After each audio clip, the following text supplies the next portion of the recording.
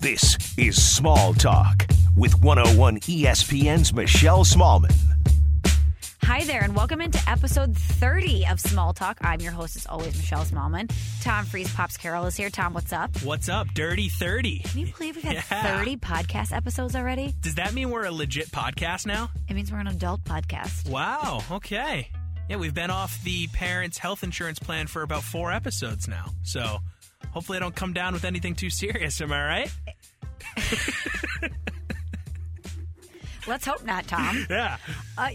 This is we've got our frivolous ways behind us. Yep. And now we're just really taking ourselves seriously. We're entering that phase of our podcast life where we're going to really get down to the nitty-gritty. Yeah, these are going to start to become TED Talks. I'm going to start to teach you about like different things in the tech world and how to better yourself as a human. And I'm going to start talking like this. And the slow, like soft clapter in the background. What is clapter? That's not a thing. I think you should trademark that. Clapter. Laughter and clap together. Clapter. No, I got it. That actually sounds like a disease. Did I just get my first post-26 disease? Clapter? Hope that you got that insurance card. What happened to Tom? He came down with a bad case of clapter. He got the clapter on episode 30. Haven't seen him since. He moved to St. Louis. He got clapter. Oh, God. Disgusting. Tommy Freeze Pops is here in studio wearing an electric Kelly Green Boston Bruins sweater. Sweater. Okay. That's all right with me. You can give that fake little accent. I'm fine. Isn't it a sweater? Sweater. You got to give it more, a little sweater. Sweater. Sweater. That just seems too much. Sweater. Anyway, he's got a green sweater on, which we're going to talk about later. All right, Tom, 3 random things. Let's get rolling. Random thing number 1. So in the sports world, we haven't done a lot of sports on the pod lately, and we're going to hit you with 2 sports things and 3 random things, even though they're not super heavy sports, but it's a sports lean, if you will. Yeah, they're not that sporty, I'd say. They're like sports adjacent. Jace, I'm into it. Yeah. Okay, so Kyler Murray, he won the Heisman Trophy at Oklahoma. He's a quarterback there. Wicked good athlete, if we're sticking with the Boston accents here. A lot of conversation. He had a big decision to make. Is he going to stay with the Oakland A's and play professional baseball, or is he going to enter the NFL draft? Well, he made his decision this week. He's going to enter the NFL draft. And a lot of people are talking about, is that the right decision, et cetera, et cetera. The way that Tom and I's brains work, we think, what other athletes out there, professional athletes, would we like to see in various sports? So let's run through a few, okay? Yeah, and a lot of these don't actually have to do with whether or not they can play the other sport. It's purely based on, like, dumb shit that I noticed about, like, their body type or, like, the way they play the game. Like, this is not serious by any means. Like, I'll just give you my first one to set the scene here. Sure. I had James Harden as a relief pitcher. Why? Because he's kind of just like an out-of-shape, goofy motion dude. I mean, and shout out to him. He's been unbelievable putting the ball in the hole. But, relief pitchers always kind of have that like goofy, off-kilter deliveries. They're never really the most fit dudes. They're a little bit of a head case. Harden hasn't really shown in the playoffs that he can, be the guy yet. So I think that kind of fits there. And I just think that kind of fits for James Harden. So I'd like to see him as a relief pitcher. I think I would love to see Tom Brady as an Olympic diver. Think about it. Mm-hmm. He's tall, he's lean, he's precise. Can't you see him getting up to the edge, doing 8 backflips in a row, landing like a knife into the water with 0 splash? With like the smallest splash ever. No splash. And just like through glass. And Giselle quietly just clapping in that huge arena. Oh, yeah, I could totally see that. I also would love to see, this is so random, just shout out to anybody who's going to get this, Jared Sullinger, I would love to see him as a fullback. That is so random that you came up with that one. He's so thick. He's just got a big ass. The Celtics always have a dude with a big ass. Who's right now? Gershon Yabusele. Yabu has a dunk and a half. I'll show you some vids after. Yabu's got a dunk. Looking forward to that. I spent some time with Yabu in Vegas, actually. That's a story for another day. Ooh, off-air story. Yes. All right. Okay, I got one for you. Okay. And this will be debated as to whether or not this is a sport per se, but what about Roger Federer as a poker player? That guy has won more tennis majors and tournaments than anyone. The guy still wins. He's however old, 50. That man's affect never changes. Ever. I don't think I've ever seen the guy's teeth. And the man has won more Wimbledons than I think years I've been on this earth. And when you're playing poker, you got to have that stone face, you know? And there's always that foreign poker player. I know I'm talking like I know all this stuff about poker, but this is just complete BS that I'm making up in my head about the poker world. It just feel like there's always that one foreign guy at the table, you know, that's got all the money and you don't really know a lot about him. He's a little mysterious. I think Federer fits the bill for me on that. That's interesting. I could roll with that. Okay. What about Nick Foles, Super Bowl MVP, also a crazy good bowler? Yeah, he's got the face of a bowler. He's got the haircut of a bowler. Couldn't you just see him rolling up to the lanes, having his own special ball that he pulls out, kind of Ernie McCracken style? Maybe not a rose inside, but something of that nature. Big Nick energy, just rolling up there, throwing down a strike. Yeah, 1,000,000%. And I think last year leading up to the Super Bowl, a lot of people made the Napoleon Dynamite Nick Foles connection. Mm-hmm. And I think Nick Foles, Napoleon Dynamite really fits that whole bowling alley vibe, if that makes sense. So that's a good call by you. Thank you. I like that one. What about, and this is kind of an easy one, but if you really break it down, he'd probably be extremely good at this, is Vince Wilfork as a sumo wrestler. Totally. I mean, that man's first step is unbelievable. That guy is a crazy good athlete. He holds the Florida state record for shot put. Hold on. What did you just say? Florida? Florida. Did I say it weird the first time? You said Florida. Florida. Whatever. Florida. It's tomato. All right, keep going. Yeah, he's a great athlete. He's got that quick first step. So when they do the and they get ready and they do that first thing, he's going to be on that body faster than any other sumo wrestler. He's got that low center of gravity. He can throw that guy out of the ring as you do in sumo wrestling. I think he'd be fantastic at it. So, it's sort of a no-brainer. I'm surprised he hasn't done it yet.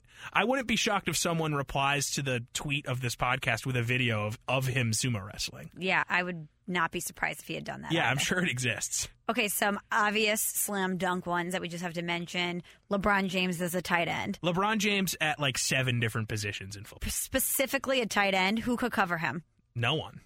But also, who's stopping him as a D end? You know what I mean? Like, imagine him as a safety just roaming the field. He'd destroy people and catch every ball. Yeah, I would go safety more than D end. Yeah. Definitely. Receiver. Middle linebacker, maybe. Even quarterback, obviously. Best athlete on the field.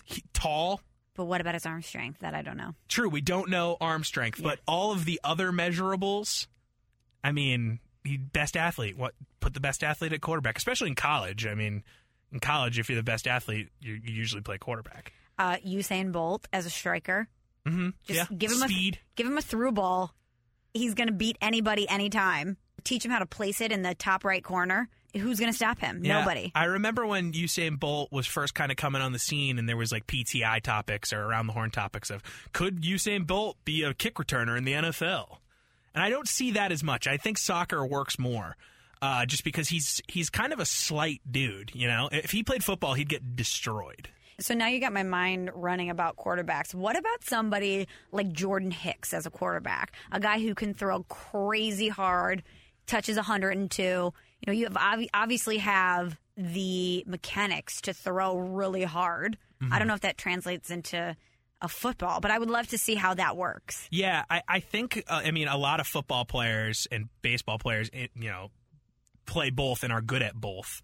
But the pitching motion and the throwing motion, it's kind of dicey sometimes. So I don't know. It might work.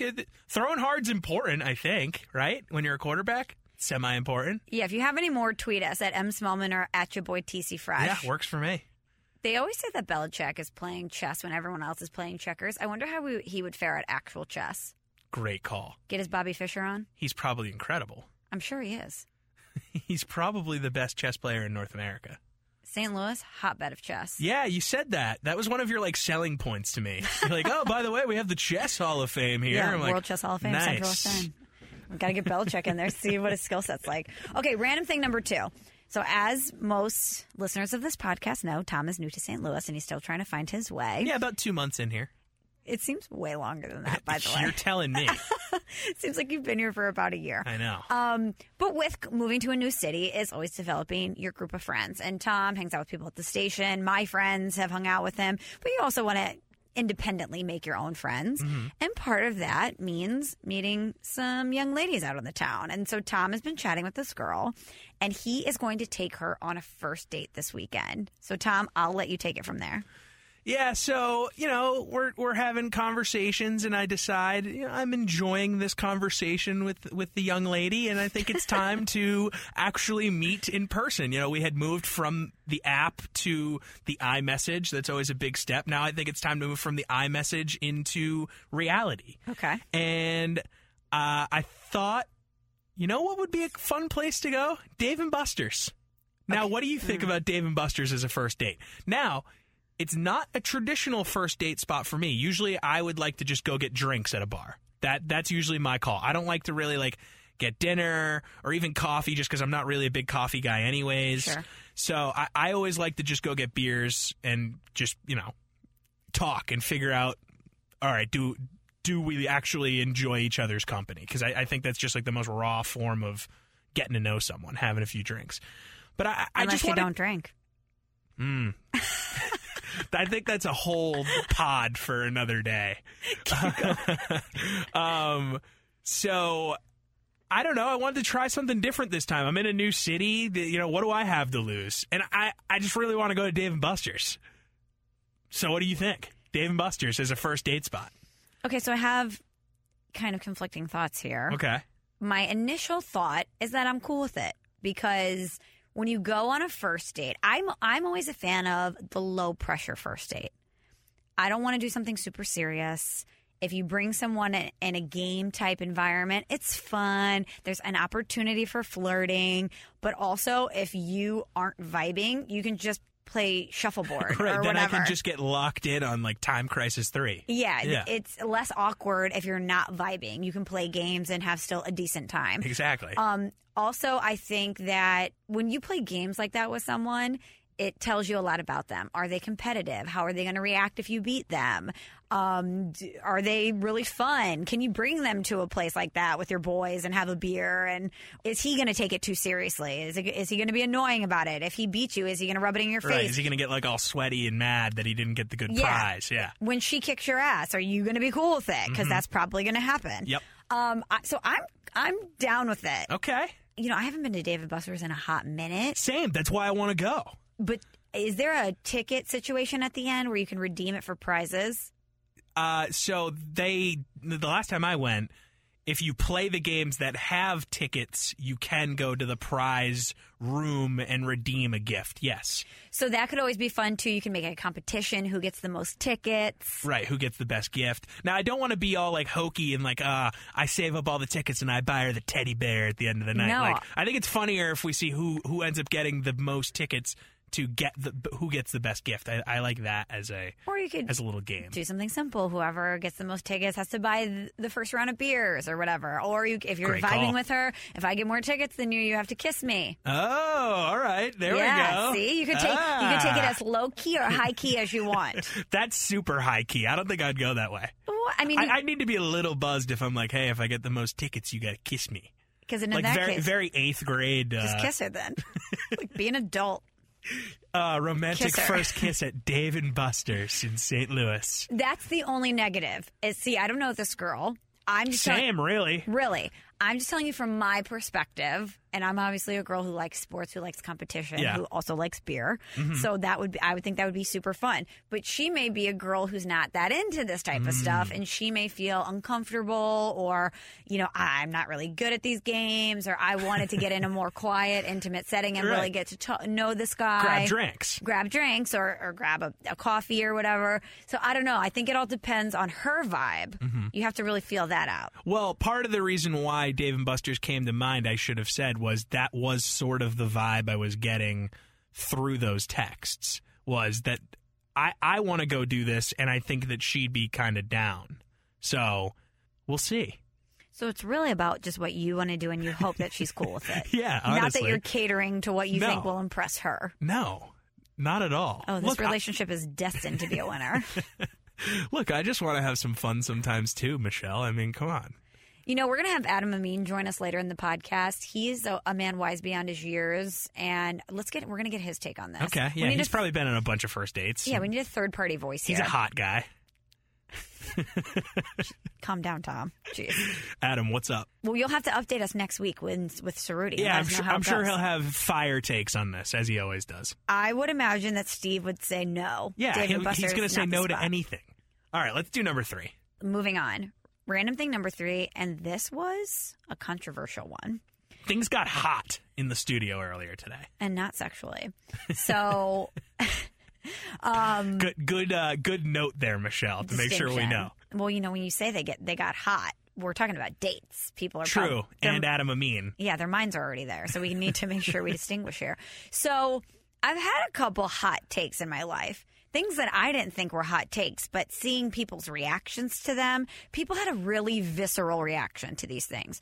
Number 1, when I said Taylor Swift was a phony and that I didn't buy what she was selling, people were angry that I said that. That's surprising. I actually kind of remember that. And it wasn't women that were angry. It was the middle-aged dude mob that came after me saying, how dare you besmirch Taylor Swift's name like that? Really? Yes.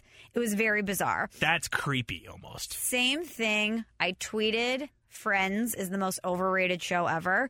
I agree. A mob of middle-aged dudes came at me aggressively angry that I would say that. I completely agree with you that it's an overrated show. I don't get it. It's not funny. I don't think it's funny, and I just don't love laugh tracks. Unless you're Seinfeld, it's really hard for me to deal with a laugh track. And I know that you haven't seen Seinfeld. I don't know if you've remedied that since we talked about it last summer. No. Exactly. I'm busy rewatching Game of Thrones. Ugh, that's another topic for another day. You haven't watched it, so you can't speak I watched the first season, and I didn't like it. Well, fell asleep during every episode. That's an indictment on you. You fell asleep during the episode. There's 16 plot twists in one episode. You have to watch the whole episode, Tom. Fell asleep during every single one of them. Oh, you're ridiculous. Okay, so today was probably hot take number 3. I also have a hot take on zoos one day that we'll get into. Oh, okay. Not sure if you want to share that, right? I mean, the zoo is very big here in St. Louis. Okay, oh, my God. I don't know what's happening here. I'm not going to reveal it because people get really upset when I give my take on zoos. Oh, my God. I'm so excited for this. We'll reveal it one day. Okay. We're going to do a zoo pod. We'll get a zoologist in here. We'll get Ron McGill. Yeah. My thing with zoos is the same thing as this hot take that we had today. It's all a matter of a question, a critical thinking question. So today we were on the Bernie Miklasz show, Tom and I don't even know. Oh, it got brought up because Tom is wearing a Boston Bruins jersey today. A sweater. Tom is an adult male in a jersey at work. And yes, we work in the sports world, but dudes wear jerseys all the time in the world.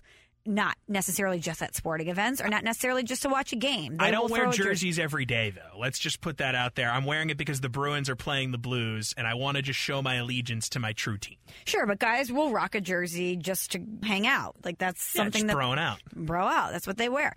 So today, I posed this question as a critical thinker to Tom and Bernie. I said, at what point did it become socially acceptable for grown adults to wear another adult's uniform, their work uniform? In specific relativity to sports, I look at it this way. Sports is a form of entertainment. It's also a business, but really it's in the entertainment realm. So is Harry Potter. I really enjoy the Harry Potter books. I enjoy the movies. I would not be mad if I went to Harry Potter World one day. If I walked into the grocery store in a Harry Potter Quidditch cape, people would side-eye me. They would side-eye me. Yeah, as they should. That's weird. But why is it normal for you to wear a hockey player's uniform in public and no one's going to question it? Oh, my God. It's different, okay? I'm not saying there's anything wrong with it. Let's just put that caveat out there because people are very upset. How can you dish jerseys? I'm just asking the question. Okay, you can put the caveat out there, but we can go back and listen to the audio. There's a little undertone of a judgment with the jersey, I think. I think there's a little bit of you're a grown guy. Why are you wearing another guy's? A little bit of a judginess to it, I think. Well, are you going to go watch a Star Wars movie in the theater and wear a Han Solo costume? I just think it's different. But why? That's my question. Explain to me why. Okay, I don't have a good answer. Okay. I Can't wait for this conversation. I don't have a good answer to this. It just is different. And just thinking out loud, and this is going to get shot down. I know it's stupid, but I'm just workshopping this on the mic here. A jersey is kind of unassuming compared to dressing up like Han Solo in public, right? Like, I can wear a jersey and it shows my fandom and my support for the team that I enjoy being associated with.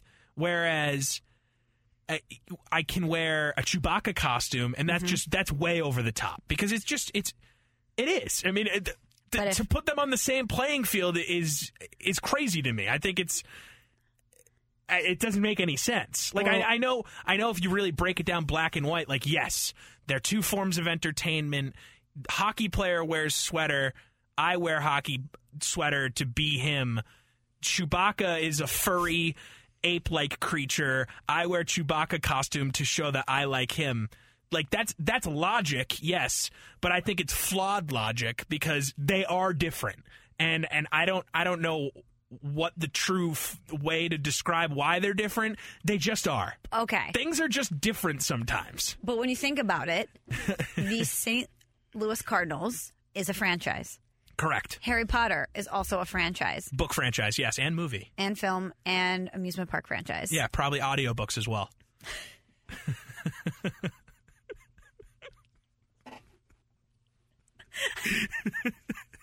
Yes, Tom, I'm sure there are audiobooks as well, which only proves my point, is that Harry Potter is a multifaceted franchise. But the thing is, they're both forms of entertainment. If you're a fan of either franchise, my question just is, why is it socially acceptable to dress like one character? Because that's who you are, is you're dressing up like someone else. It's a costume. When you dress like a hockey player, you're pretending to wear someone else's clothes. Okay, but I'm not wearing the full costume. I don't have the skates on. I don't have the leg pads. Right, but I would just wear the cape. Okay, so maybe that's the same then. So maybe we should be more accepting. Maybe we should. Maybe we shouldn't have side-eye at Schnucks when I see you walking around with a Harry Potter lightning bolt of makeup on your forehead. As you do every weekend. People don't know that. That's how Michelle shops for her avocados. Yeah, and shout out Schnucks, obviously. A great sponsor of 101 ESPN. So, I don't know. It's just different.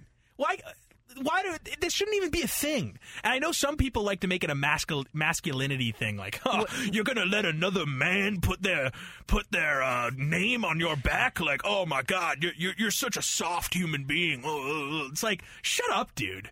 Like, you clearly have a problem with your masculinity if you're calling me out for wearing Tom Brady's jersey. Seriously, like, shut up. And this is another rant, but I hate people that are like the we police. Like, you play for the team when you say we? It's like, no, man, I don't. I'm not the point guard of the Celtics. I just like the Celtics. So that's why I said we. Like, that's why, okay? Like, no, I don't think I'm on the team. Like, don't criticize me for the way that I want to be a fan, okay? I'm a fan. Fans are kind of weird. We do weird stuff. We wear jerseys. We say we when we're talking about the team. I love the Celtics. I love the Patriots. Just let me express myself the way I want. End of rant. I didn't know Fat Albert was such a jerk. Shouts to Fat Albert. Was that who you were impersonating right No, I don't know. You know what? I was impersonating a specific person, but I'm not going to call them out on the podcast. Probably for the best. Yes. But there was a specific person I had in mind with that impression. So here's the way I look at it. Let's keep it specific to baseball. Sure. So back in the day, you used to see all those old photos of people at baseball games, and the men were in full suits and hats and fedoras. This was not a thing before. And what happened? The team said, you know what? If we encourage these grown men and women to dress like the players, we're going to cash in. So when you are coming at me angry and defensive for asking a question, I'm just asking the question. Okay, but you're asking the question with intent of knowing where you stand on it in a judgy kind of you shouldn't wear jerseys type thing. But if you're angry about it, you're telling on yourself. But telling on myself for what? What am I doing wrong? You're saying, I'm Jersey guy, leave me alone. But I'm not even big-time Jersey guy. I'm not. You know me. I don't go out in jerseys all the time. I'm not really a Jersey guy. But I have some jerseys. And sometimes I like to express myself and show how much of a fan I am by wearing the jersey. You know what? Now that I'm workshopping this, maybe it's a subconscious, like, yeah, look how much of a fan I am. I have a jersey. Like, this is how much I love the team. I'll spend $150 on a Bobby Orr St. Patty's Day Bruins jersey. Like, what are you going to do about it? But then my follow-up question is, why do you feel the need to show everyone the level of your fandom? It's a subconscious, maybe competitive, goes back to the sports thing. Again, I'm just workshopping this. I don't know. I just find that when I ask a question like that, okay, if I just say, hey, it's kind of bizarre from a social standpoint that we say, hey, this is normal and acceptable, but this is not. It's just a critical thinking question. It's just an open dialogue. And if you get angry and defensive about that, either A, you heard me, but you weren't listening to me. Or B, you're telling on yourself. And I think that... For doing nothing wrong. But you're saying, I wear a jersey. Like, if you're angry about that, it's because you like to wear a jersey. And you think, or maybe subconsciously have an inkling, that it is kind of a bizarre concept. If you're getting defensive about it, it's because you know deep down, it's a little weird. Yeah. But I don't know. And what are you really defending? The right for teams to profit off you? Oh, well, I guess if you want to go there, that's kind of the same thing as being like grown men putting their stamp on your back by having their name. That's just breaking it down on a level that I don't think it needs to be broken down on. I just think it's a thing that people like to do because it's fun. You know, people like to wear costumes on Halloween. It's fun. But I don't know. That's my whole point of this, is because I think deep down, the reason that people like to wear jerseys is because when you look at an athlete, it brings you back to a point in childhood where you're in awe of someone because they can do something that you cannot. You look at someone like Tom Brady and you're like, wow, I wish I was as physically gifted as him. It's this inner childhood thing that we have to look up to somebody. That's what it is. And I just think that it's a fascinating social conversation. Yeah. Okay. There's nothing wrong with it. I mean, I think by asking the question, you're implying that there's something wrong with it. I know you're setting up critical thinking. I just think it's interesting because is it because they're actual human beings? We think it's more acceptable than living in a fantasy world like Harry Potter, whereas it's still a form of entertainment. Is it because it's somehow tied to our civic pride? Where we love Boston, we love St. Louis, and whether it's a $120 jersey or a $30 baseball cap, we want to show our pride for our city. I do think there's a big difference between wearing a T-shirt and a hat to buying the actual jersey. I think when you buy the physical jersey, a part of the uniform, it's just a different level. Yeah, it shows that you're a better fan. What's up? Yeah, I don't think so. Wait, so your zoo take is similar to your jersey take, so you don't think that the zoo animals should wear jerseys? Correct. That's it. You just outed me. We'll leave my zoo take there. Works for me. All right, perfect. We already mentioned it. Adam Amin is coming up next, play-by-play voice from ESPN, and we'll make sure and get his take. Is Dave & Buster's a good first date spot? Adam Amin's going to tell us next. Hot. Take 101 ESPN on the go with the all-new 101 Sports app. See the latest videos, listen to podcasts, and join the conversation with the 101 Sports app. We have a great guest for you this week. Adam Amin, I'm so excited to chat with him, is so versatile. He is one of the lead play-by-play voices for ESPN. You've heard him calling NFL games and baseball games and college basketball. He's everywhere. And you're going to hear him dropping some knowledge here this week on Small Talk. I am so pumped to welcome in Adam Amin to the podcast. Adam, thanks so much for taking the time to do this. How are you? I'm awesome.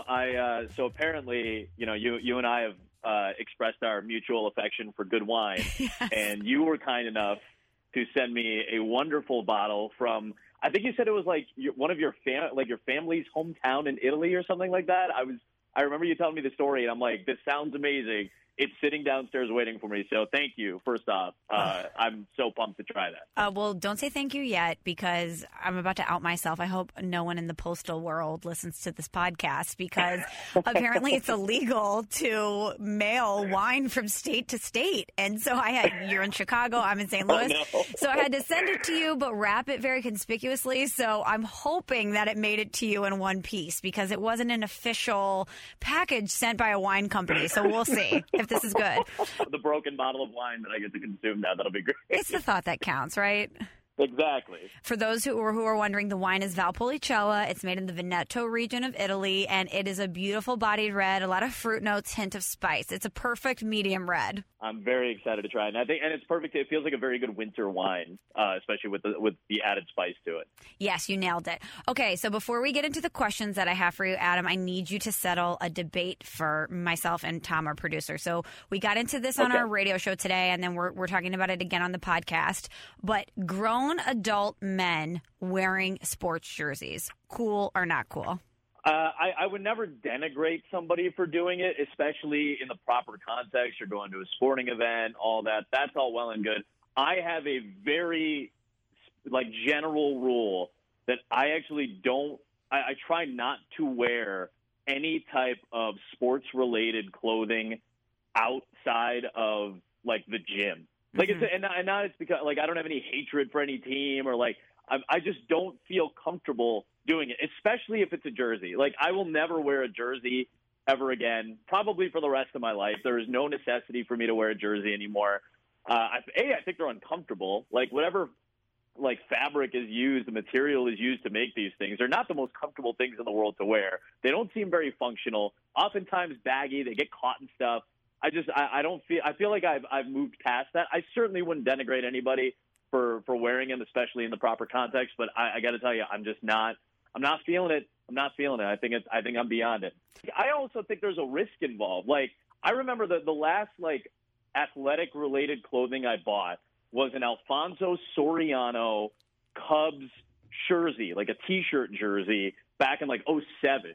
And if I remember correctly, a year and a half later, he was no longer on the Cubs. So I'm well, this just seems like kind of a waste. That seemed like a total waste of time and money and effort and investment emotionally and financially. Okay, so you mentioned Chicago. You're a Chicago guy. I'm obviously a proud St. Louis girl. So we need to have this conversation. I don't know if I've ever really had this with anybody on the podcast before, but deep dish pizza, defend yourself. Right. I know we've certainly expressed our passion for very specific types and regionalities of food. I'm sure barbecue for you is a very near and dear thing to your heart and stomach, and I know you will defend St. Louis barbecue to the death. And not to say there's really much to defend. It's fantastic. And by the way, you were nice enough to take me to Pappy's when last time I was in St. Louis for a Cardinal game.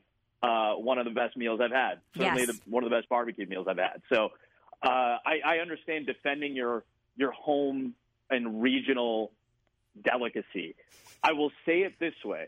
Deep dish pizza is not what Chicago you shouldn't be using deep dish to compare Chicago pizza to New York pizza. I think we have a tendency to go, it's New York with the jumbo thin slice against Chicago deep dish. These are two very different things. I know some people make the joke deep dish pizza is like casserole. I'm not going to go that far. It's pizza in essence. It's the same ingredients and the structure is similar enough for me to say that's pizza. But real Chicago pizza is what's called tavern cut thin crust. So, the square, it's basically squares in the middle and the edges are like triangles and squares. The corner pieces are triangles and the rest of the pieces are squares throughout. That's how it's cut. And if you go to a normal Chicago pizza place, that's the first thing that they're going to serve you. If you just ask for a 12-inch pizza or a medium pizza, they're going to give you a tavern cut pie. So I think that's a common misconception about it. So I just wanted to establish that first and foremost. Now, in terms of defending Chicago-style deep dish pizza, it's amazing. I don't know what there is to defend. It's all the same ingredients. It's structured slightly differently, and it brings out different notes because there's a lot more focus on the sauce. And that's how I compare the major Chicago pizza, the major deep dish chains in Chicago, Giordano's, Gino's East and Lou Malnati's, and a lot of people can throw Pequod's in there as well if they wish. That's a different crust. That's a caramelized crust. So I think it's more about sauce. It's more about overall presentation, and it's about the full experience of it. I understand that a lot of people are going to go, well, that's not pizza. I disagree with you, but I'm okay if you feel like that. If you feel that strongly to say, well, that's not real pizza, go ahead. I'm just letting you know that that's a separate, and it's a separate entity that has its own very distinct style, texture, and flavor to it. So you just blew my mind with the tavern-style pizza being a true Chicago pizza, because I don't think anyone outside of Chicago would ever think that. So I wonder how deep dish became the pizza choice to really define Chicago.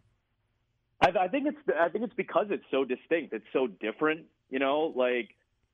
Like pan pizza, like square pan pizza. Like a lot of people consider that to be like Detroit style pizza. I don't think a lot of people even know that Detroit claims that as its own style of pizza. So I think there's a lot to learn. If you just want to expand your horizons a little bit, I think there's a whole new world out there for a lot of people to discover. So if you're ever in Chicago, by the way, I certainly recommend those three spots and Pequod's for the deep dish. But I would say Art of Pizza is probably my favorite, just tavern cut, regular Chicago style. You can get deep dish pizza there too, but that's probably my favorite joint is Art of Pizza. I think it's excellent. And there's a million different places. If you go to Wrigley Field, you can get D'Agostino's. There's a slew of phenomenal places that you can experience. The word joint in regards to a spot, a hot spot, is criminally underused. Underused? Am I that was so good that you just worked that in? I want to say that all the time. It's my favorite sandwich joint. I know. Well, that I feel like that really gives it a hometown. Yes. And it gives it that feel like you have a real connection, almost an emotional connection to a place. That's my favorite joint here. That, I really feel like that expresses a deeper connection to a place. Definitely. Okay, so I mentioned our producer, Tom, the guy in the Bruins jersey sitting here in the studio today. But I feel like now you're kind of becoming the judge here as far as our debate. So put on your white wig again because I need your advice. Done. So Tom just moved here to St. Louis. He's active on the dating scene. And there's this girl he's been talking to. And he's going to take her on a first date this weekend. And he asked me if Dave & Buster's is an appropriate first date spot. So I figured we'd throw it up to you. Do you think that's a good place to take a girl on a first date? I don't think it's inappropriate at all. I don't think it's a bad place to go for a first date. I don't think it's an optimal first date because I think on a first date you have to establish a few things, whether it's boundaries, and I don't mean that in a sexual way. I just mean what are topics that you're comfortable with talking about? What's something that you really enjoy expressing, your opinion about? What's something goofy that you can discuss and have a laugh about? And I almost feel like this is a very high risk but high reward type of first date. If she's into it and she's competitive and if you guys are crushing it at skee ball or air hockey or whatever you guys play, if it's anything that you guys are really having a good time with, that's a high reward first date because you can walk away from that date both feeling really good about how much you guys enjoyed each other's company and the competition. But I feel like it's a high risk because not everybody's comfortable getting into an activity without knowing the person a little bit. So while for me it would probably be suboptimal, I don't think it's inappropriate. And obviously if it works out, I think there's a high reward, and I think that says a lot about the person if they're really into it. That's great advice, and that's why we bring you on for things like this. My initial thought with it was low pressure. There's so many first dates that I've been on or my friends have been on where it takes a very serious tone right away. I remember one guy took me on a first date, and it was a setup that our mutual friends had set up. I'd never met him before. It was kind of a blind date situation. And he chose a really expensive, really fancy Italian restaurant, which was nice. And I get where he was going with that. Which is great. Don't get me wrong. That's totally awesome. Yes, totally awesome. I just feel like they're foundation, right? You need a little bit of a foundation first. Yeah, it just set the expectations super high for what this was going to be. If you go to somewhere like Dave & Buster's or you go to play mini golf or you go to get a coffee, it's a little looser. So you kind of feel less pressure. When I went into that thing, I thought, okay, so he's taking this very seriously. And it ended up feeling almost like an interview. I like there's a great place here in Chicago that I love. It's called Headquarters. So actually, like this almost feels a little bit lower pressure to me than Dave & Buster's because it's a smaller place and it's a beercade. It's an arcade bar. So and maybe the Dave & Buster's thing kind of falls hand in hand with that. I for some reason look at Dave & Buster's as this kind of more like it's a bigger place. It's a little like there's more lights. There's a lot going on. So I feel like almost that adds to my pressure and how I would feel a little off kilter in that situation. But at headquarters, it's great. It's like a small setting. It's just little arcade games like NBA Jam and Blitz and Mortal Kombat and Pac-Man and just all these little like pinball machines and a really good bar that you can just sit at quietly. Like and that's the other thing about it too. It's a medium noise place. So if you're ever in Chicago or if you're listening to this somehow in Chicago, I'm a huge fan of headquarters for a first date. And I agree with you I agree with Tom in that mindset of just trying to have a little bit more low pressure because you can't. You're right, Michelle. Like that sounds like a high pressure first date. The tone is set right off the top. And I'm not sure if I like that. Our numbers are huge in Chicago, so all the people listening are going to love it. No, I'm kidding. But all these places that you're naming in Chicago, I'm thinking I need to get up to Chicago soon. I need to go to headquarters. I need to get Tavern-style pizza. So you're making me want to visit Chicago. You should really be on the board of tourism or something. By the way, next time you are looking for the next good Italian meal, please go to La Scarola. That's my best recommendation. Okay. My friend Armando is there. He's like I was just, and it's fresh in my head because I was just there 2 days ago. So La Scarola, maybe the best Italian place in Chicago as far as I'm concerned. That will be where, like, if you're next time you're in Chicago, we'll get a bunch of us. That's where we're going to go. We're going to go to La Scarola. Perfect. Right? Call Armando up. I'll be there. Okay, so circling back to dates, Adam, what is the worst date that you've ever been on? Oh man, it's not a first date. This was the last date. And there was only one participant. Oh, what? So this was probably this was right around a year ago. I had just got out of like a long-term relationship, and I was seeing this woman who's a journalist who no longer lives in Chicago. Very sweet girl, really funny. We had a lot in common, and we seemingly were having like a good build-up to maybe taking an extra step. And I had scheduled she'd gotten a little upset at me, understandably so. I'm not saying I was in the right here. I was probably in the wrong, but not purposely. And Michelle, you know this business. It's a lot of weekends away, a lot of work, a lot of missing out on special events or activities or whatever it may be to go do this job. You're on the road as a play-by-play guy. You're on the road, as a producer or a host. You've been on the road a lot of weekends in your life, and you understand what this is all about. So I said, hey, I've got a Saturday off. Let's go to brunch. Let's do like a really nice Saturday brunch. Nothing gets me more excited food-wise than like a really strong brunch. Oh, I'm with you. Perfect. I said, yeah, like you'd be excited about this, and it's one of my favorite places in Chicago. It's called Beatrix. It's got an amazing chicken tinga. If you're looking for the best brunch item they have, maybe one of the best items in Chicago. Their chicken tinga is phenomenal. So I show up at Beatrix, and I'm waiting. It's like, all right, 5-10 minutes, no big deal. She lives not too far from this place either. This is a walking distance brunch for her. So I'm just waiting. 10 minutes go by. I throw a text, hey, I just sat down. Table's ready whenever you get here. I'm sitting and, walk in and go to the left. And I just kept waiting, and like an hour went by. And I had sent maybe like 2 texts at that point. And then I've never done this. I just gave up. And I was like, you know what? Next time, just let me know that you're not going to come. And then I don't have to waste my time. And I was about to walk out. And I decided, you know what? No, I'm going to sit down and have the chicken tinga and at least have a good brunch, even if it is by myself, even if I'm sitting here for an hour. And I know there are a lot of people in that place that were looking, going, that guy waiting. Did that guy get stood up? So that was it wasn't a first date, but it was the worst last date I've ever been on, for sure. Okay, I have so many follow-up questions to this. One, did she ever respond? Not once. Not once. She straight ghosted Not you? Again. Ghosted completely. Wow. And by the way, continued to follow me on Twitter and Instagram. Does she still follow you? That was a little. You know what? I don't go block her right now. She definitely follows me on Twitter, and I think she still follows me on the gram because for like a week and a half, every every time, like the Instagram algorithm will you can look at who's looked at your story, and the first people are typically the ones that you have a communication with or whatever it may be. Like the algorithm figures out who you talk to basically on Instagram. So the first person I saw on those little avatars in the bottom left corner were hers. So I'm like, you're clearly you're just taunting me at this point.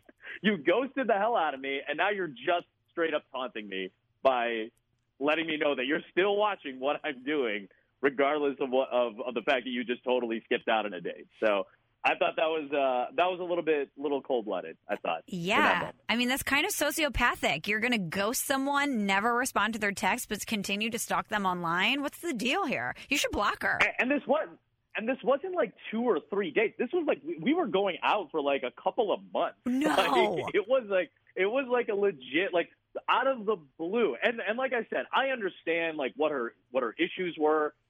Hey, I get it. We talked about it, and I tried to at least make an effort. If that wasn't enough, I would have just liked to hear, hey, it's just not going to work for me. I know you're putting some effort in, but I'm just looking long term, and it's not going to work. Hey, that's some foresight, that's self-awareness. I can appreciate that. It sucks, but I'll deal with it. That was hard to deal with because it was a straight-up ghost job. Wow. I mean, that takes some gumption on her part to not even feel badly to respond. I can't imagine doing that. A little wherewithal. Yes. A little wherewithal, I thought. So I thought that, I'm gonna create some drama here. I'm going on Instagram right now. Yes. I'm typing on my phone, and I just want to. Oh no, I'm not gonna block her. I just want to see if she still follows. You're too nice. Follow back. A button says follow back. No. Still. It says follow, so she's still following me on the gram. Is her page public? That's unbelievable. That was a little cool. Is her page public? I can't block her though. Can you see? No, it's not. It's a private. It's a private page. She's private. I will take a screenshot and text it just to you, so you can see just the cold-bloodedness that's oozing through my phone right now. I'm going to do a deep dive on this girl later. I'll let you know everything about her. If she's seeing anyone, awesome. What she's been up to. I mean, we're really going to let her have it. We're dive in. It just seems like you're much better off without this. It was actually, she did you a favor in the long run. But I want to go back to this. How was your solo dining experience in that moment? Because a lot of people I know are really fans of a solo meal. And I give you props for saying, you know what? This person is not going to ruin my day or my brunch. I'm going to get my meal, maybe a mimosa, and I'm going to sit here and enjoy my day. That says a lot about who you are as a person. It was obviously that build up, that, hour or whatever I was sitting there sucked. I mean, for anybody, you, me, or anybody else would be in that situation just going, this is not fun. This is not cool. And you go through every scenario in your head. What did I do wrong? Did I say something? Mm-hmm. Did I send one too many texts today? In the lead up to this, you start to overanalyze everything. And it's listen, some people just don't vibe together after a certain period of time. I don't even think she's a bad person. I just think she did something that was really horrible. I will say that was pretty crappy of her to do that. That being said, I'm sure she's a better person than that, and I'd like to believe that. But once I made the definitive statement in my mind, you're done. Don't worry about this. Just enjoy the rest of the day. I felt really good. I ordered a couple of, in fact, I ordered a couple of blueberry mimosas. A what? Just to change it up a little bit. I write it down, my friend. You're gonna love it. I know you will. So as soon as I indulged and was I'm gonna enjoy this. I'm gonna make the most of this. It's amazing what a shift in mindset and a little bit of positivity will do for the rest of your actions. It really, I know it sounds kind of cheesy and hackneyed, but it really did make the rest of the dining experience really enjoyable. And overall, you have to be a good solo diner in my position. Mm-hmm. You get to eat with a lot of people. You get to have great dinners with a lot of friends and colleagues. But oftentimes, you're going to have to eat alone, too, just because you're on the road. So I've gotten used to it, and I've learned that try not to make a solo dining experience a sad experience. Try to make it an experience where you get to go out and try some new things. You don't have to worry about somebody else's palate. You just get to worry about yours. So I think you can make it a good experience no matter what. Do you bring a book, or are you the guy that's on your phone? Do you try and really soak in the environment and not have your phone or a distraction there? How do you do it? I try to not have my phone out as much. Like, I'm going to have it out just because you're by yourself. You need some kind of stimulation. But it's good to, like, I'll try to read some stuff. The book idea I love. Why not just bring a book to a restaurant, sit there and have a nice, quiet dinner and read a book? I think, actually, that's a really good idea, which next time I go on a vacation or something like that, I'm going to try to utilize that method. Because that's what I've usually done. Go to Italy. I went to Italy on my own. I went to the Grand Cayman on my own, Puerto Rico, trips out to California or whatever. I've traveled alone a lot. So I think that's a really good idea. I'm going to start bringing books if I go on another solo dinner. You should. I saw a girl the other day. I went out to dinner, and she was sitting at the bar of the restaurant, and she had a glass of wine and a book, and she was just chilling there reading. And I thought, what a great idea. Rather than sit at home by yourself, go out, have a little bit of an environment, read your book. If you have to burn time between meetings or something, why not? And doesn't that person look so confident? Just like kind of sitting there, like, got their wine, got their book. Like, they're so self-assured that they don't care what is going on around them. They're just in their own little world. They're enjoying themselves. Like, that tells me that person is really self-assured. And I'm not saying that you should do this just to give the air of self-confidence, but you should feel good about an experience on your own. You should feel good about just getting to experience something new. If it's with somebody, great. If it's by yourself, that's good too. Yeah, there's this misconception about solo dining that it's sad, that, that person's by themselves. But I think looking at it through the lens that you just provided us, as in this person is so confident that they're going to do things on their own. Their independence is radiating from them, and they don't really care what you're doing. They're just going to do them. And that's the way I'm going to look at it from now on. Yeah, I'm with you on that. Okay, Adam, everyone's doing this 10-year challenge. Have you done it yet? So I haven't posted it yet, but I did look through, on my laptop. I was like, I still have my, old photos. And there's a photo, to make it very Chicago-y and anger every Cardinal fan out there, there's a great old photo from my first minor league baseball job where Ferguson Jenkins came as, a guest and was hanging out and taking photos with everybody. So that was the first photo I think that I ever posted on Facebook. So I'll probably end up using that one for the 10-year challenge. And I don't look that much different. I don't think I look that much different. I definitely got a little skinnier, and I definitely have a way better haircut now than I did before. And my ability to grow facial hair is much different now than it was then. So those are the main differences. Is there anything you look back on, though, Adam Amin 10 years ago, that you survey your look or yourself and you just say, woof, I could have done better there? A lot of ill-fitting stuff. I'd always just kept telling, my first suit, I think you'll appreciate this. The first suit that I ever bought to work on ESPN, my first ESPN broadcast, I was 24 years old. It was August of 2011, and I bought a $72. It wasn't even a thrift store. It was a resale store, but it was nicer stuff. But it was a $70 suit.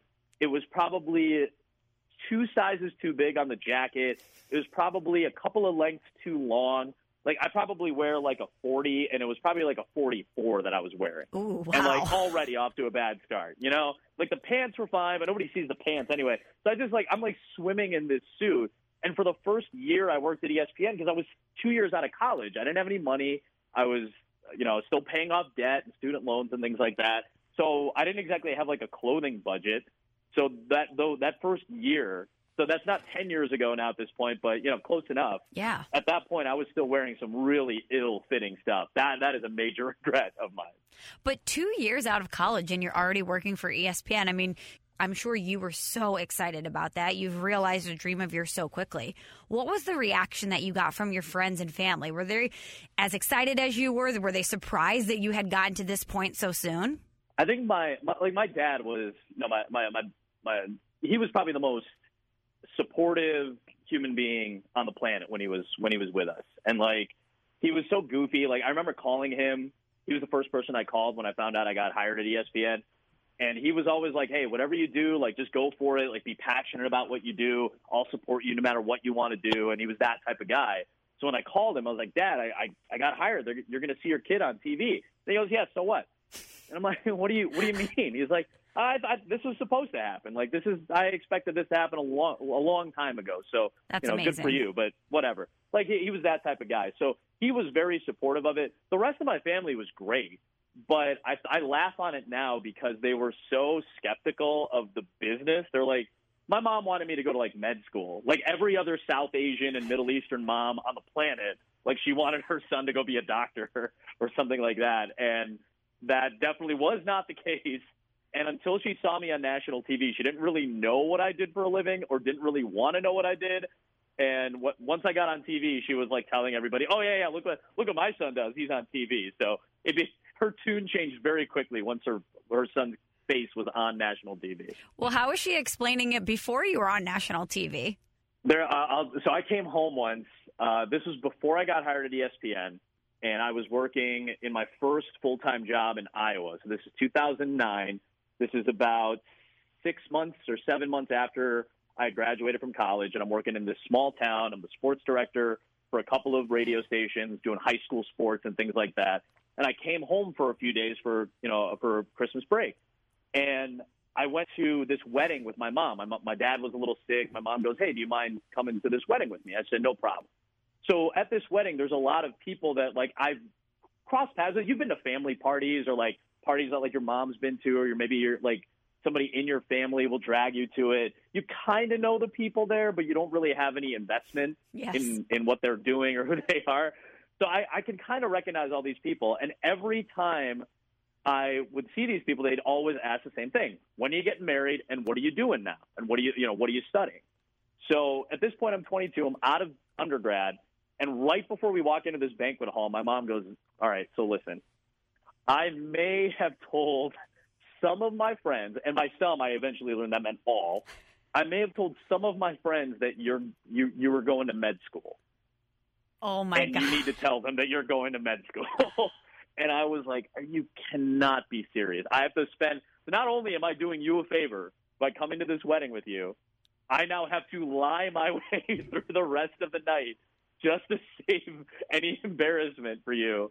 And at the time, like, I was a little upset. Like, my feelings were a little hurt, as you might imagine. I'm okay about it now. It's fun to laugh about now. But like, every one of her friends was coming up to me and going, "So, when are you getting married?" And I'm like, "Well, I'm focused on school right now." She goes, "Oh, your mom told me you're going to medical school.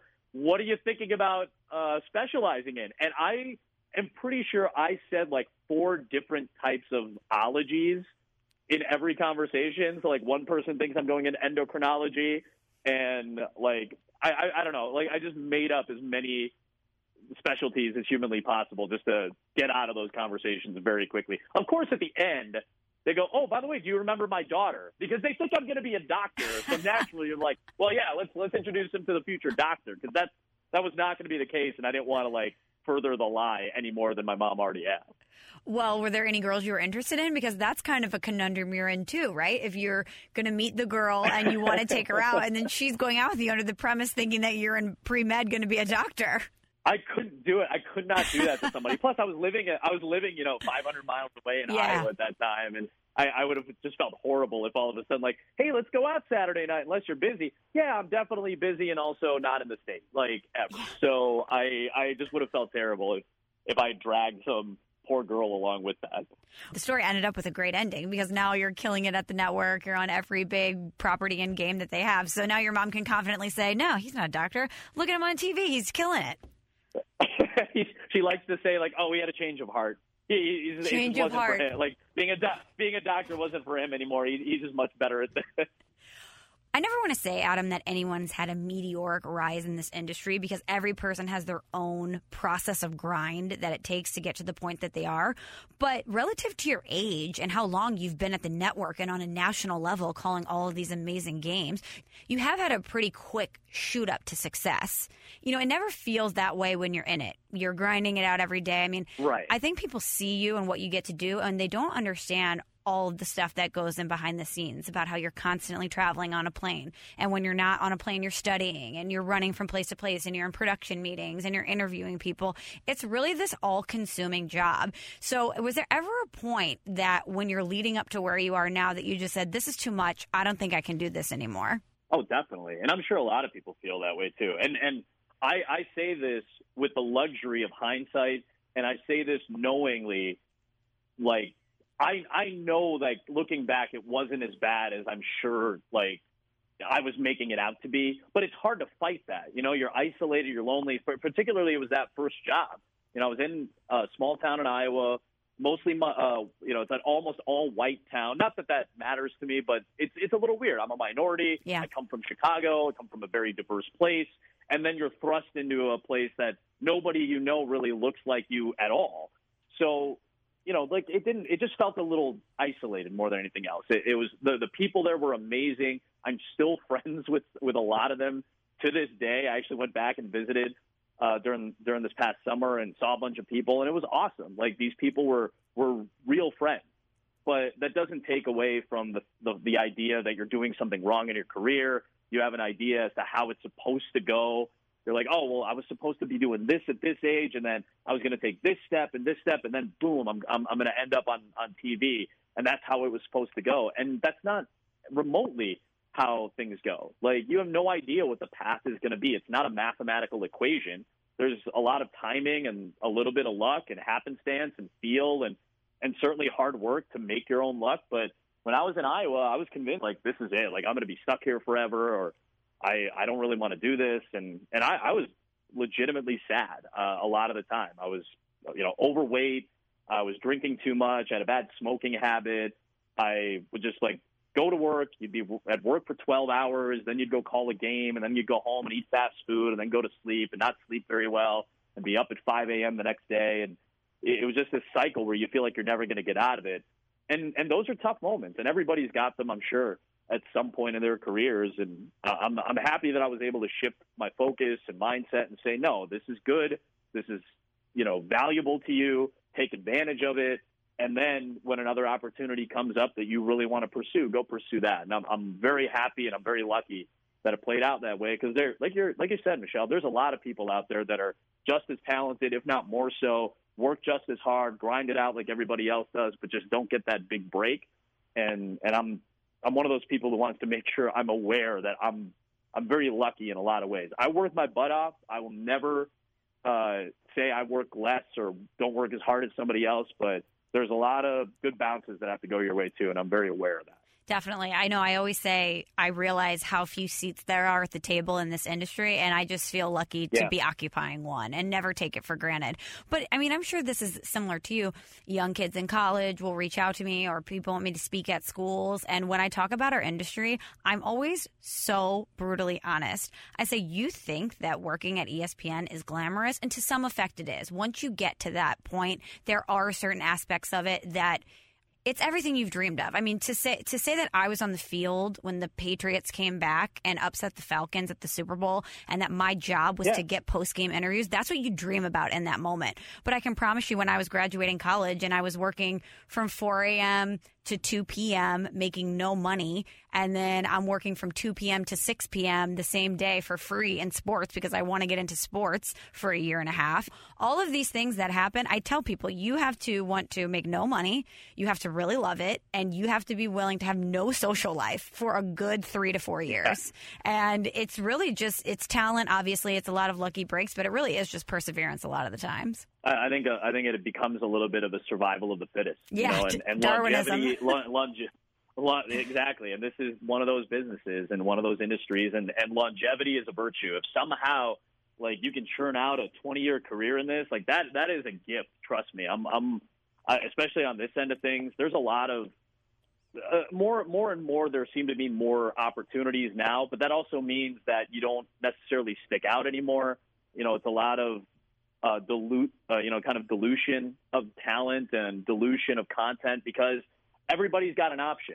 So what do you offer that's different? What do you offer that's you? Like, how do you make you stand out in this business? And that's not an easy thing to do, and that takes some time. That's not just something you come out of the gates with. And I think at the end of the day, and I would imagine you feel the same, and we've had some conversations about this in the past, I feel like at the end of it, if I have the respect of my colleagues and my peers and overall of fans in general, I think I'm okay. Like, everything else will kind of fall into place. And I feel like you fall into that category too, Michelle. Like, people respect what you do. People respect your hustle and your grind. And that's how we became friends, you know, at ESPN. And I think that's a lot more comforting at the end of the day, to know that your peers and your colleagues, the people that you like and look up to and admire, if they have that same respect for you, I think that really makes it worthwhile. And that's what more people should be gunning for, to do it in a way that's going to earn you the respect of your colleagues and the people that you work with. Very well said. Well, you're at the network, you're calling some of the biggest games out there. So do you feel like you've made it? And if you don't feel like you've made it, when will you? I don't know. I definitely don't think I've made it. I don't know what that definition is. Like I said before too, and this takes some time to beat it out of you. Like, you have to understand it's not an equation. It's not a mathematical probability, and it's not binary. It's not you do X and that means you've made it, or you make this amount of money, that means you're secure. Like, I don't try to think of it in that prism, because you could drive yourself nuts, because there's only so many, like you said, there's only so many seats at the table, and that applies in so many facets of this business. Like, there's only so many seats at the table to get in, and then there's only so many seats at the table if you're a minority or if you're a woman, and obviously those things are expanding more and more, and that will continue to evolve and change. But no matter what, there's only so many seats. There's only so many network TV play-by-play guys that call a Super Bowl or a World Series or the NBA Finals or whatever it may be. And if you try to define it like, if I don't call the NBA Finals or the World Series someday, then I didn't make it, or I'm not one of the great, like, you can't think of it that way, because this is such an ever-evolving business that those goalposts will continue to shift and continue to shift. So I think if I get to a point where I'm happy doing all the things that I do, and I still maintain a work and life balance, and I know that's such a hard thing to achieve for so many people outside of just sports and business and TV. But if I achieve that someday, that will make me more happy than anything. That will mean that I've made it, because I got to live a life that was fueled more by passion than desire for, money or something like that. And again, not everybody has that luxury. I'm well aware of that too. But I think at the end of it, if I've accomplished certain goals and I've gotten to call some events and gotten to be at some, part of some great moments in sports history at some point, which I think I've been lucky enough to have a couple already. If I get to continue that and call it quits someday, where I've gotten the respect of my colleagues and peers and done a couple of good things, I think that will be when I've made it. And it's so hard, because you want to be able to define that now, and that's just not going to be the case. Yeah, the reason I asked you that's a great answer, is because I feel like so many people in our industry who are the best at what they do, they never feel that content feeling. They always feel like they have something more to prove, and that they're so hungry to maintain that feeling, because it's what keeps you grinding all the time. And I'm sure that you fall in that category. I think you have to tell, you were just talking about like students and younger people who want to do this. And the biggest thing I have to tell them is, listen, if you're not passionate about this, you got to get out, because if you're fueled by other things, if you're fueled by peripheral things or goals that either A, aren't realistic, or B, aren't the right things to chase, then you're in the wrong business. Like, you can't get into this because you think it's a good gig. Like, you have to. It is a great gig, especially if you get to a content level, a place where you're happy and you're financially stable and all that stuff. Obviously, you want that. Everybody does. But if you're just getting into this because, I'm eventually just going to get there, that's not going to cut it, because you have to have something driving you. And at the end of the day, if you're passionate about sports or passionate about the job, like you love broadcasting or you love producing or you love just the process of those things, not to go Nick Saban, Joel Embiid on you, but like, that's an important word in this business that I keep telling people. It should not be about goal, necessarily about all these goals. It should be about the process of getting better at this and the process of pursuing a passion. And if you do those things and approach it like that, you're going to have a long career regardless, because you're never going to leave it. You're going to love it. You're going to enjoy it. And if you're good at it, and if you have enough passion to get better at it, eventually somebody's going to find you. And eventually somebody's probably going to give you an opportunity, and then it's up to you to make the most of it. All right, Adam, before we close this out, you want to do a couple of rapid fires, 2-minute drill? Of course. Okay, question number 1. Best set of pipes in the biz. Who has the best voice? Oh, that's a great. You know what? I know this. And there's obviously a lot of great ones, and Dan Schulman certainly sticks out at our network. But I'll tell you, Joel Myers, who's the voice of the New Orleans Pelicans, did NFL on Westwood One for a long time. He's been on Key and Peele. He's in the the funny names, the East West Shrine Bowl sketch. Yes. Like, he's one of the announcers of that. Best pipes in the business, bar none. Good answer. one current athlete you would want in the booth as your color commentator.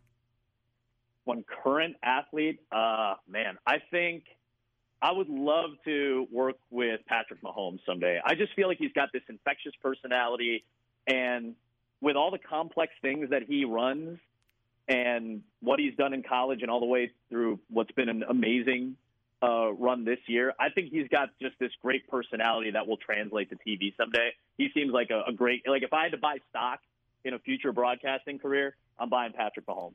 And you want to talk about pipes. What a distinct voice. Very much so. Well, it's made by, ketchup. I think that's what it does. Oh, yeah. Brought to you by Heinz. What's your favorite call that you've ever had? Man. You've had some really good ones. It's hard. It's hard to, I've been lucky. I've seen some really cool stuff. Kick six game in 2013. I did the national radio call. I've done LeBron James buzzer beaters before. I'd be an idiot if I said anything other than the national championship in the women's Final Four this past year. It was the coolest moment, winning not only the semifinal game but the national championship on a buzzer beater. I'm sure that introduced me to some people that had never heard of me before. And it was just awesome. How do you beat that? You win a title at the buzzer. That's number one for me. That call was outstanding. I remember when I heard it, you were every fan's thought in that moment. Just you could feel it from your toes all the way to your fingertips when you were giving that call. Just exactly what it meant in that moment. It was perfect. It was so great. All right. Well, what's your favorite call from another broadcaster? This is, it's a close tie, and this is almost blasphemous from a Chicago guy, but Ozzie Smith's walk-off that Jack Buck called, the Go Crazy folks go crazy is just amazing to me. On a home run by the Wizard, just the way he was, he felt like every fan. And he was professional, and he nailed the call, but it's a tie between that and Scully's 88 Dodger home run. And it's actually a three-way tie because Scully's involved in the 65 Sandy Koufax perfect game against the Cubs. So, just to give you a little, I'm going against the Cubs and for St. Louis in a couple of those calls. So I'm just trying to make myself more appealing to the masses. But honestly, I think those are the three baseball calls that stick out to me, and all is well. You're earning some fans here in St. Louis. I can promise you that. My favorite one, that Jack Buck call is obviously iconic, but for me, at least in my lifetime, I don't know if anything will ever beat Joe Buck Game 6 2011 World Series. Just because if you're from St. Louis and you know so much of the history behind that, it's David Freese, the hometown kid that keeps you alive. When Joe Buck says, "We'll see you tomorrow night," he's giving his father's iconic call, both two St. Louis kids. It's just every single thread of that is a tapestry that you could never duplicate. Yeah, that to me is why I know a lot of people hate on Joe Buck, even in St. Louis, because they feel like he's shifted his allegiances. It doesn't really matter. He's one of the great announcers of this generation, especially in baseball on TV. And that call, with all the background to it, is just off the charts. I couldn't agree with you more. It was so simple, but it was such a masterpiece. Okay, is there an event or a team or something of that nature that you haven't called but you want to? Well, it goes back to, baseball is my first love, and it's the first passion that I had, and it's how I got my entry point into broadcasting. So I've always, somebody's asked me, what's the one event you'd want to call? Game 7 World Series, period, end of it. Okay, so you mentioned baseball is your true love. Obviously, same here. We're located in St. Louis, Missouri, so I feel like it's apropos that we end this with a baseball question.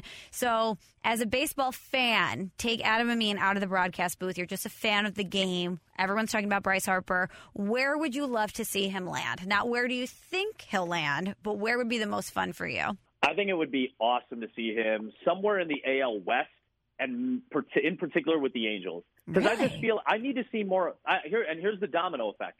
I need to see, as a fan, and I think most baseball fans need to see more Mike Trout, and they need to see more Mike Trout in the playoffs. We need that. We need to see arguably the best player in the game, and I know that's an ever-evolving thing as well, but we need to see one of the best players maybe of this entire century. We need to see him in the playoffs, and I think if Bryce Harper were to go to the Angels, that makes them the favorite in the AL West. I know Houston is stacked from top to bottom, but if Bryce Harper goes to the Angels, that causes a domino effect. More people want to go out there, and I think they're a World Series contender. And I would just love to see those two guys patrolling the same outfield together, hitting, 1 and 3 or 3 and 4 maybe even in the lineup, and just being a force to be reckoned with. I think that'd be so much fun to see. Man, you took me by surprise with that one. I did not think you were going to go Anaheim Angels. Where did you? I want to hear your answer too, but where did you think I was going to go with that? I thought you were going to go Cubs.